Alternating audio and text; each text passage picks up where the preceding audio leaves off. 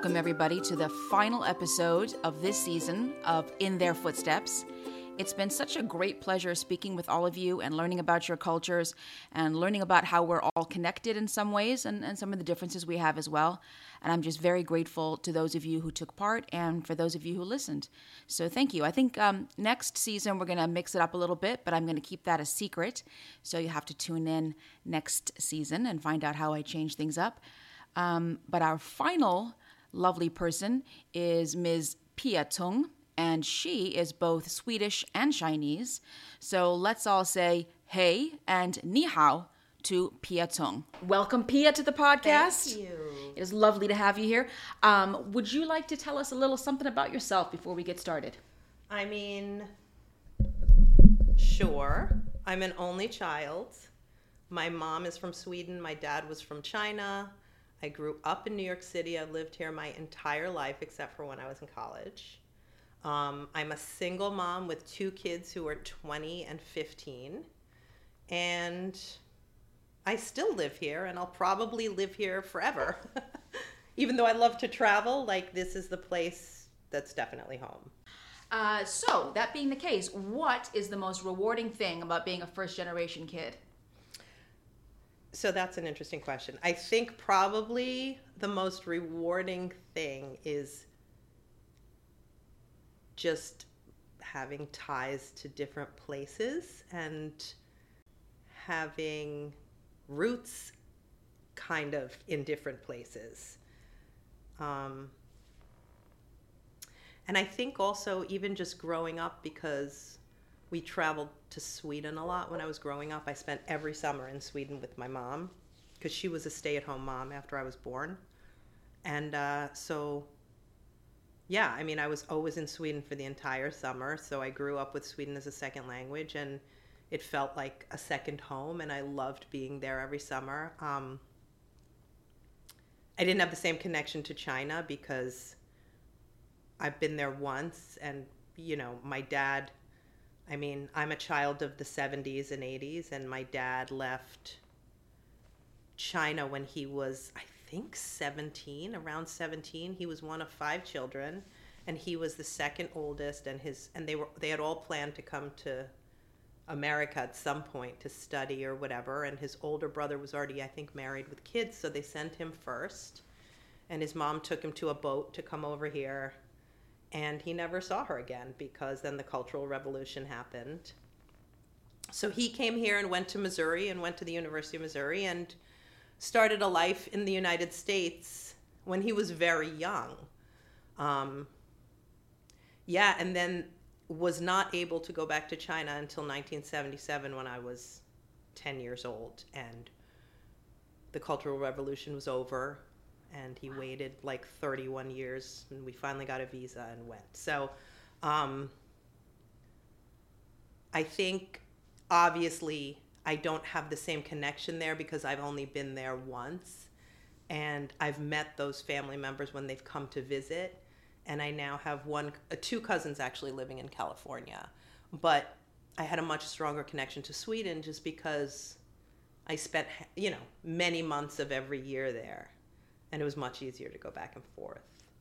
But anyway, I think then the most rewarding thing is probably really just having exposure to so much, which I did not appreciate as a young child. And I don't know if that was growing up when I did, if I had been born later when it was more cool in a way, because, and I don't know if you feel this way, but when I was in elementary school, I remember my mother taking me to school, and we spoke Swedish together because I spent so much time there and I grew up speaking Swedish. I mean, both my parents were completely fluent in English because they spoke English to each other, and they had both studied in the United States. And so they really didn't have much of an accent at all.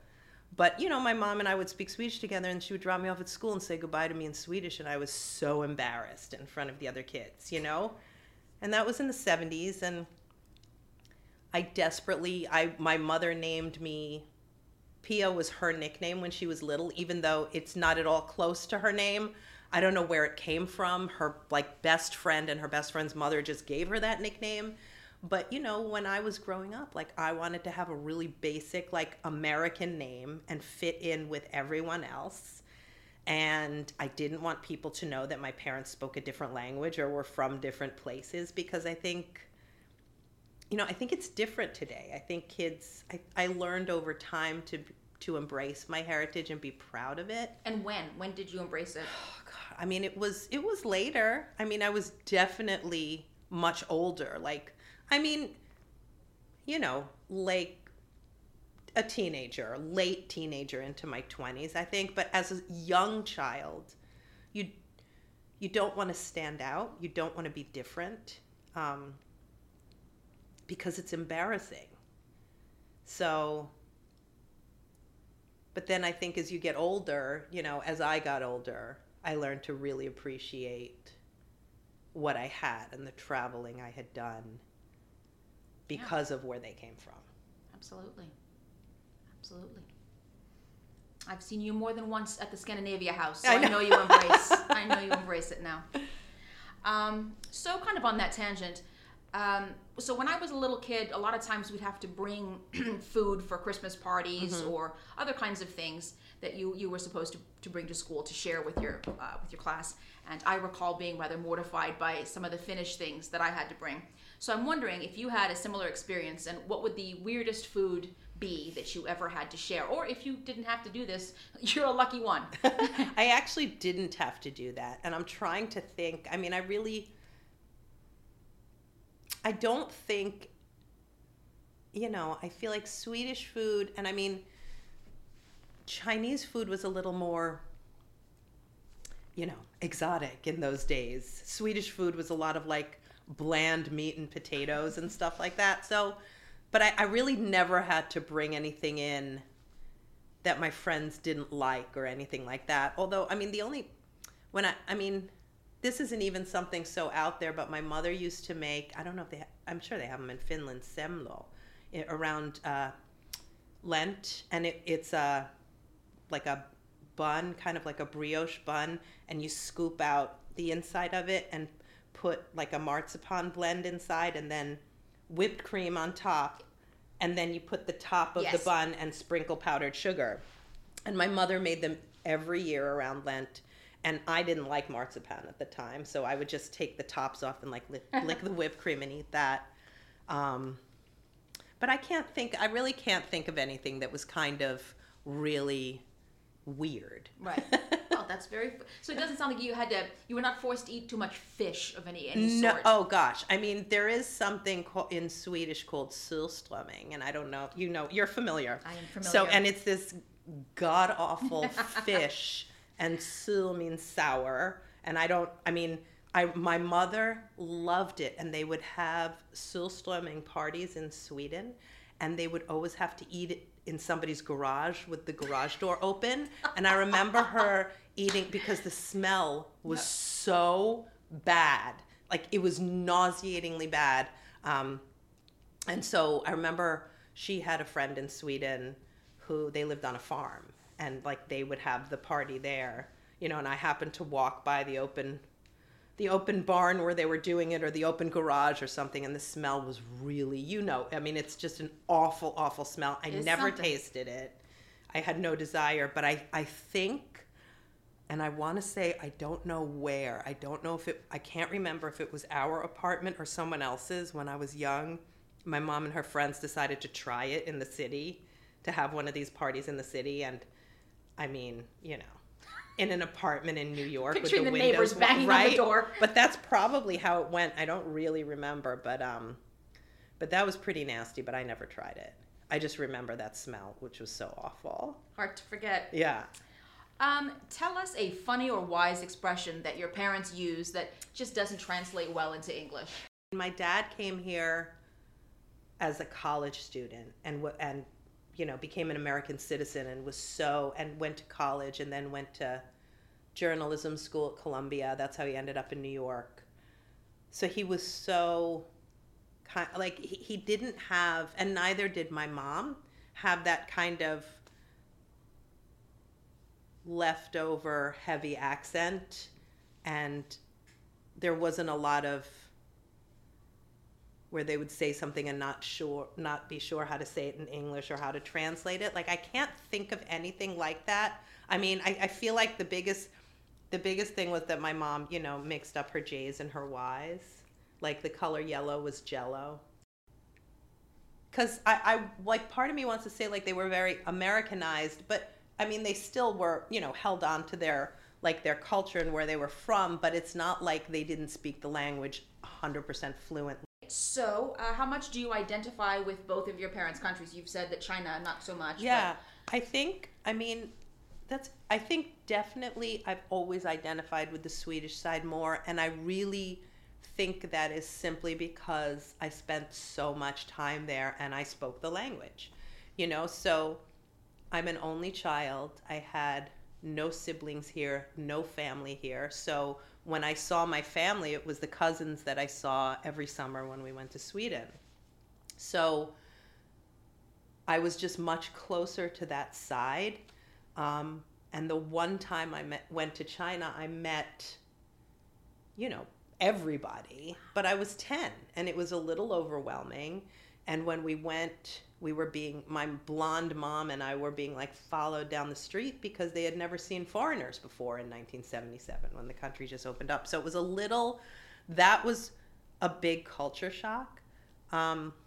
Eventually my uncles and my aunt and cousins would come to visit from China. I still was not as close with them because I didn't spend as much time with them. I mean, they all spoke English. I did take Chinese lessons as a child, like once a week, and it was really hard. It's a really hard language to learn if you're not immersed in it. And Swedish was just my second language because my mom was a stay-at-home mom. My dad was working, so my mom spoke Swedish to me at home, so I just absorbed it. And in those days, the pediatrician told her not to do it because they thought, you know, that kids would get confused, right? Now things are different and you know that's not the case, exactly, that they right. can completely tell the difference. So I think in that sense and also, you know, just Sweden being a Western country, you know, it was just kind of easier. The one time I was in China in 1977, it was such a culture shock and I had a lot of trouble. But as I've gotten older, I've really started to embrace that side more. I've also become much closer to a cousin of mine who's in California, because he was close with my parents because he was here. He's married and has a son who is my oldest daughter's age. And then, you know, now, like, both my parents have passed away, and his dad passed away years before my dad did, but his mother and my dad passed away within a few weeks of each other. So we've kind of become closer because we had to, yeah. You know, there were certain things, which is nice. And I think also there's a part of, you know, you don't want to lose, when I had kids, like, you don't want to lose any part of your heritage. And when you start realizing that you want to teach them things, it brings out more in you, you know. I mean, we always celebrated Chinese New Year with my dad. We would have, you know, my parents, we would have dinner or whatever. And then when I had kids, like, starting to kind of bring those traditions in, you know. And then I think also in the past couple of years with the whole COVID thing and, you know, the Asian racism, like, really coming out so much, it's really made me feel much more, what's the word? Protective of it. Yeah. And just kind of wanting to hold on to it more.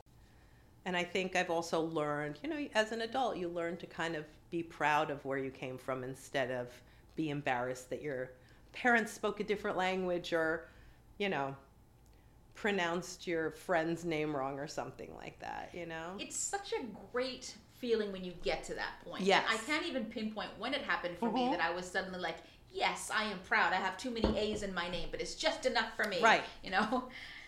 Right. And I think a little bit like the next generation has an easier time with it because we're teaching them that. Yeah. we're teaching them to be proud of who they are. Yeah, you know? So. Yeah, absolutely. So I think you've touched upon this a little bit, but what would you do differently if you raised a child in a different country? I think that's a really difficult question to answer because I think it depends on the country. Mm-hmm. And I also think that, do you mean like me as who I am now if I went to live there, or if I was just kind of... If you moved to a different country and you had a child there, mm-hmm. how would you do it differently than your parents did? Or would you do it the same, you know? I mean, I don't know. I really don't know. I think, you know, in Sweden it would be a lot easier because you're just taken care of better as a like in, you know, having a family there. Just the amount of time you have, it's just celebrated more. And it's not, you know, I think the one thing about this country is like how difficult it is sometimes as a woman to kind of, you have to almost overcome having kids. Like you can't let that be a distraction because you're not allowed to. You have to prove that it's not going to affect you at all, and you can do the same thing that men do. And it's, you know, it's still going on now, whereas like in the Scandinavian countries, it's just different. Like, you know, the daycare is taken care of, and you know, you don't have to go into debt giving birth to a child, you know? Does Sweden have in Finland we have a baby box that you get from the government when you have a child. The government sends you this big, wonderful box, and it's filled with baby clothes, bottles, so and also some condoms, because they're like, okay, now slow down a little bit. And then the box itself is big enough that if you don't have the money for a crib, it can double as a crib. Oh, no way. You know what? I don't think so. I've never heard that, and there's a lot of new babies in our family now, and I've never heard that. But I did, the last time I was there was in 2018, unfortunately. And my cousin's daughter was pregnant at the time. And we were just talking about how, you know, she's like, I don't have to pay to go to the hospital and have a baby. And if you have a child who's disabled, like the government helps you out until that child is 12. And, you know, daycare is free, and you're kind of, you know, you're encouraged. It's much more family friendly. And even just getting on the buses, you can just, I mean, the doors in the back are low, and you just wheel the stroller onto the back. And I remember seeing a family who had it when we were in Sweden. We would fly into Copenhagen and take the train into Malmö, the south of Sweden. And there was a family with a daughter in a wheelchair who had just been in America on holiday, and they were like, it is so difficult. In America, there's stairs and just taking public transportation, and, you know, whether it's a stroller or a wheelchair, or it's just, so, I mean, getting back to what you asked, I think raising children in Sweden would probably be much easier than it is here. Yeah. China is probably the opposite, but I don't know. I wasn't like around when you know, I've seen my cousins raise their kids in Sweden. I didn't see I know that my cousin in China, like my dad was born in 1922 to a very wealthy family that had servants. And I didn't even realize until I interviewed him when I was in college for a sociology of the family class, that his younger brother, one of their servants, had tried to kidnap his younger brother. And he was kind of pulling on one arm, and the servant was pulling on the other arm. And, you know, so, I mean, it was, and their family lost everything, you know, during the Cultural Revolution. And my cousin, who is now in California, who I'm fairly close to, you know, he grew up and his parents had to go to work. And he would be alone for long periods of time. So I don't, but I mean, that was also my generation. I don't know what it would be like raising kids now. I still think it's obviously more difficult. It's a more difficult place to be. Mm-hmm. But I think, you know, Scandinavia is very, I don't know. I think it would be I would love to raise kids in Scandinavia. I think that would be a great place to raise kids. No doubt. Yeah. Tell us about a time that you rescued your parents from an American-style faux pas. Like, was there ever? It seems like they were pretty acclimated, so you probably never had to do that. Yeah, they were pretty acclimated, and I really can't recall. I mean, I know there were definitely times I was mortified and embarrassed by them, but I don't know if that was because they were my parents or because I'm trying to think if there was anything.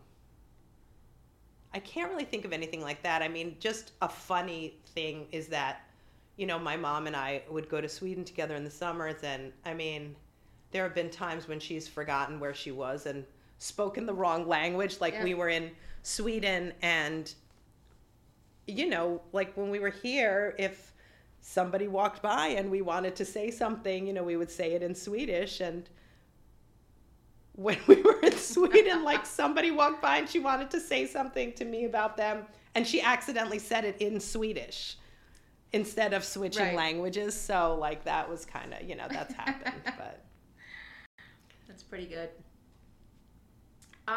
So what was your proudest moment as a first generation kid?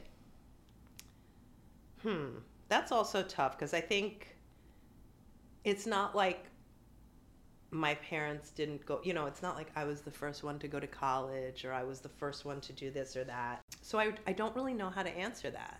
I have to think about that one. What about the follow-up one? Did you have a moment when your parents were proud of you? Do you have a particular memory of your parents being proud of you? I mean, yes, I have a memory of them being proud of me, you know, when I graduated and things like that, and then when I became a parent. But I don't think that was so much me as a first generation American as them being proud of me just for being my parents, you know? Because they did a lot of the same things I did. You know, they traveled, they went to school, they worked. My mother actually, on her way to the U.S., when she left Sweden, she lived in Israel for 2 years and was an au pair, and then came to the United States and worked, because she had worked in a hospital in Sweden as like a lab technician, and she came to New York and got a job at Lenox Hill Hospital as a lab technician. And then my dad had gone to college in Missouri and then came to New York to go to journalism school at Columbia. So like they had done those things also. They had actually met because they both belonged to an international students group where there would be parties, you know, in the 60s. There were parties, and so all of their friends, and my mom was with a French girlfriend of hers, and my dad was with this Italian guy, and the two of them ended up getting married. They're since divorced. But so this group, I mean, everyone was from everywhere all over the world, and they all kind of intermarried, which was cool because when I was young, they would have like an annual reunion, and then I would hang out with all of their kids. So that was kind of cool. I don't think, again, that I appreciated at the time until later that there were so many mixed marriages within that group.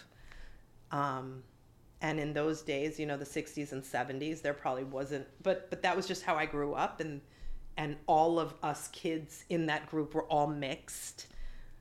And then, you know, eventually as they got older and people started passing away, and then like I was friendly with the kids when we were kids. It's not like we had our own relationships, you know?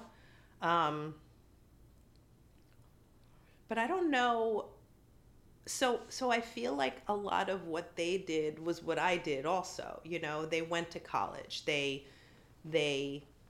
had jobs here. They did. It's not like I was like a trailblazer, because they both came from one other place and didn't speak the language and didn't have, you know, that I kind of did things that they never got the opportunity to do. So in that sense, I think it's a little different. Like they did those things.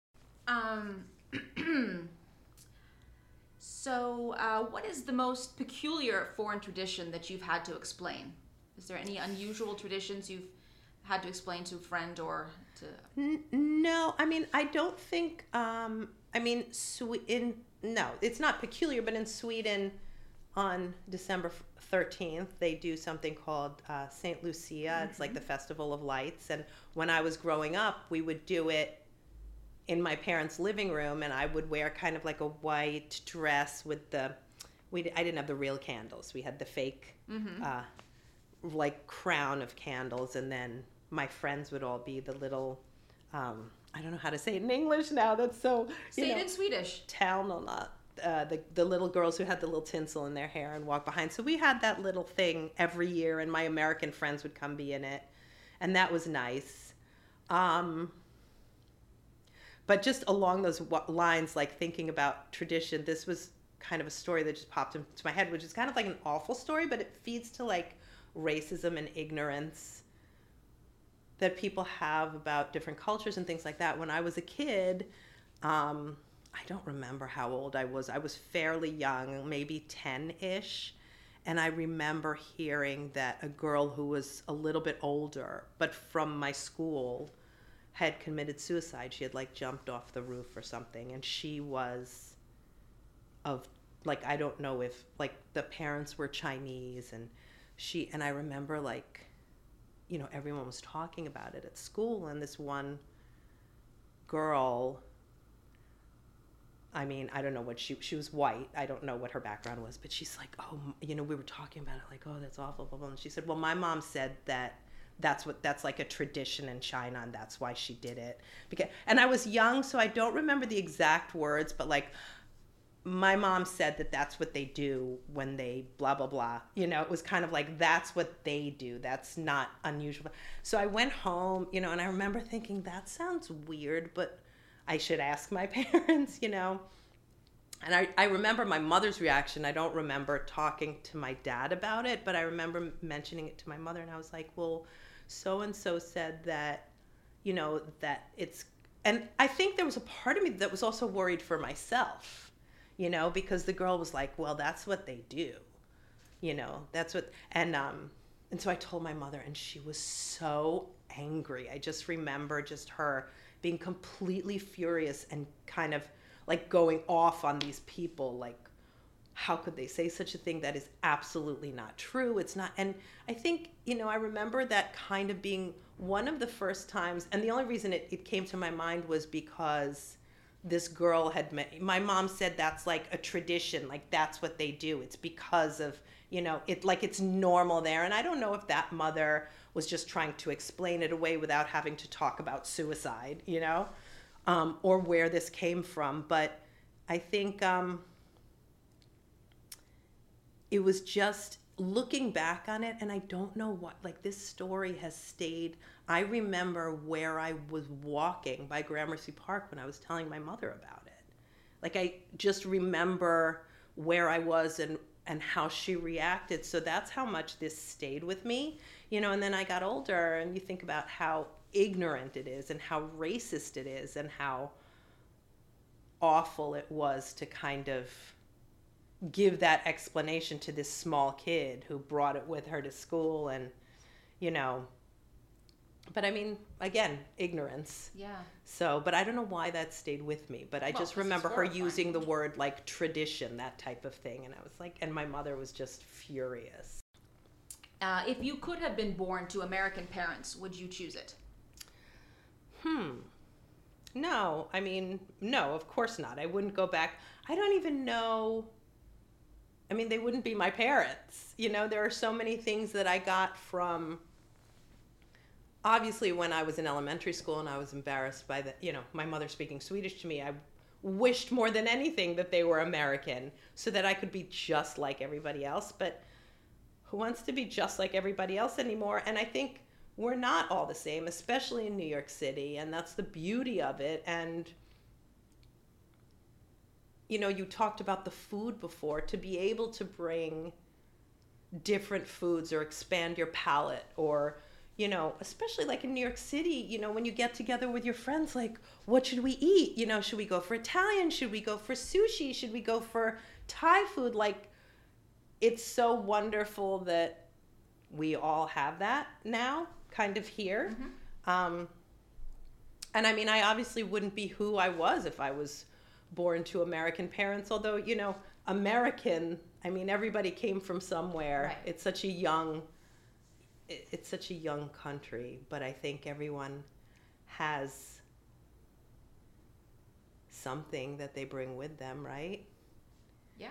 And then I think also, I mean, as you know, I mean, my youngest daughter is Ethiopian.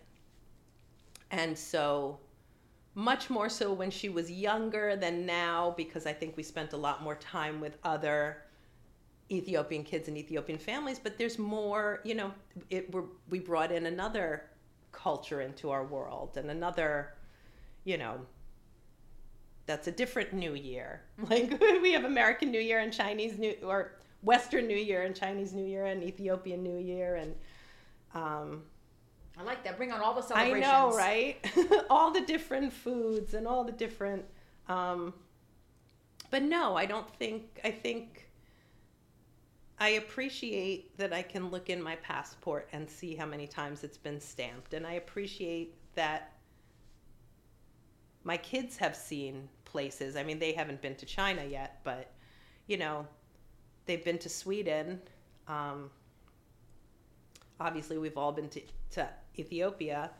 But I think that I'm so fortunate to be able to do that, you know?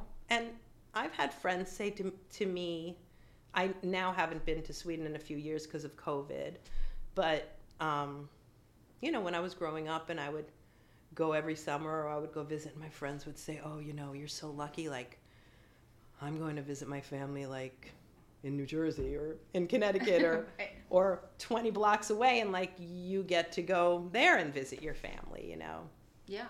Which is lovely, and it's lovely when they come here too, and it's just nice to embrace all of those things. And when I was growing up, when my grandparents were alive, I don't even know how it happened, my Swedish grandfather, who barely spoke English, like he could put together a couple of words, somehow became pen pals with one of the relatives in China. Like, I don't know which one it was. I don't know how my parents they started to write to each other. And it was just such a cool thing, you know? I think because their families were connected and they knew they weren't going to meet each other, but they wrote to each other, you know, and that was before email. So, like, they actually wrote letters to each other in English.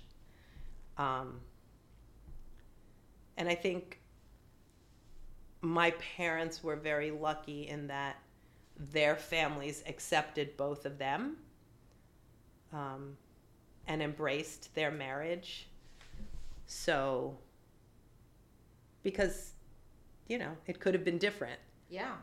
But I also appreciate that I kind of grew up here in New York City, and because my parents came from opposite ends of the earth, they could never criticize anybody I brought home. Like, you know, there was no, you know,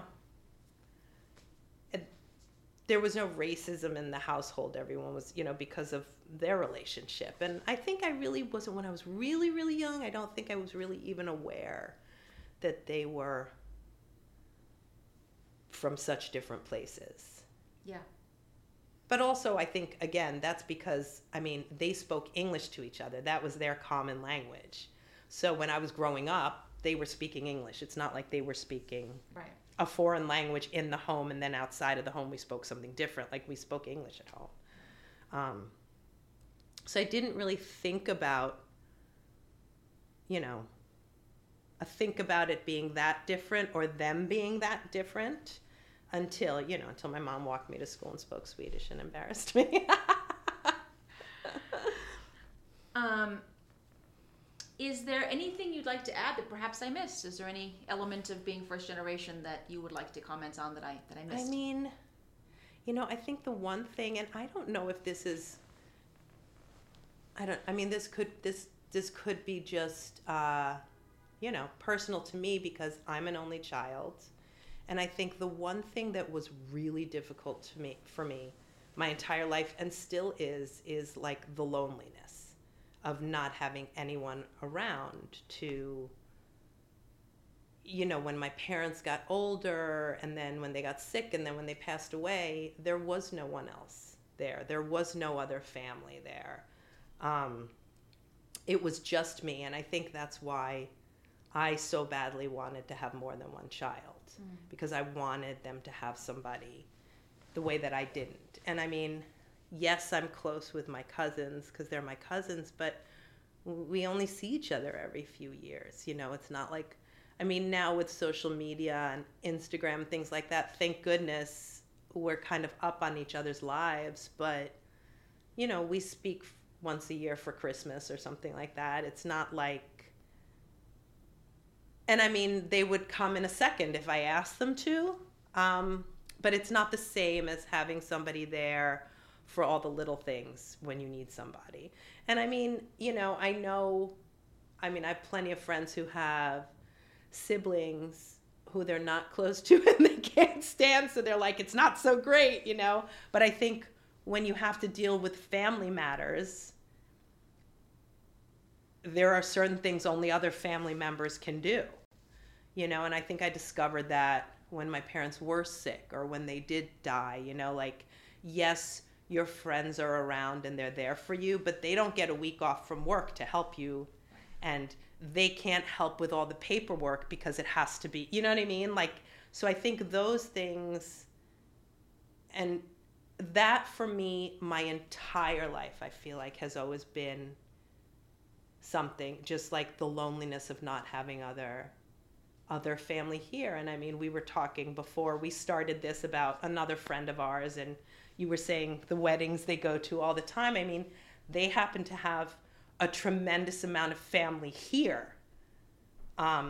Everyone came here, so they're all here. Like, that's not always the case. Yeah. I mean, there is no one else here. It's me and it was my parents. And I think I have a love-hate relationship with the holidays because of that.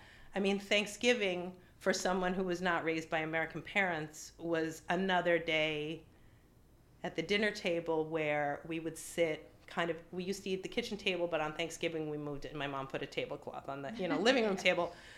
Having said that, we had friends who were like us, like my parents' friends were from different countries, and we would often spend Thanksgiving or Christmas with them. So they became our family for the holidays. But it is, it is weird not to have anybody there when someone gets sick or someone dies or somebody, and, it's interesting because I'm like renewing my daughter's passport right now, and I have so many American friends whose kids don't even have passports because they've never left the country, and they're like, oh, well, if we go somewhere, we'll get a passport, whereas I've had a passport since I was born, and so have my kids.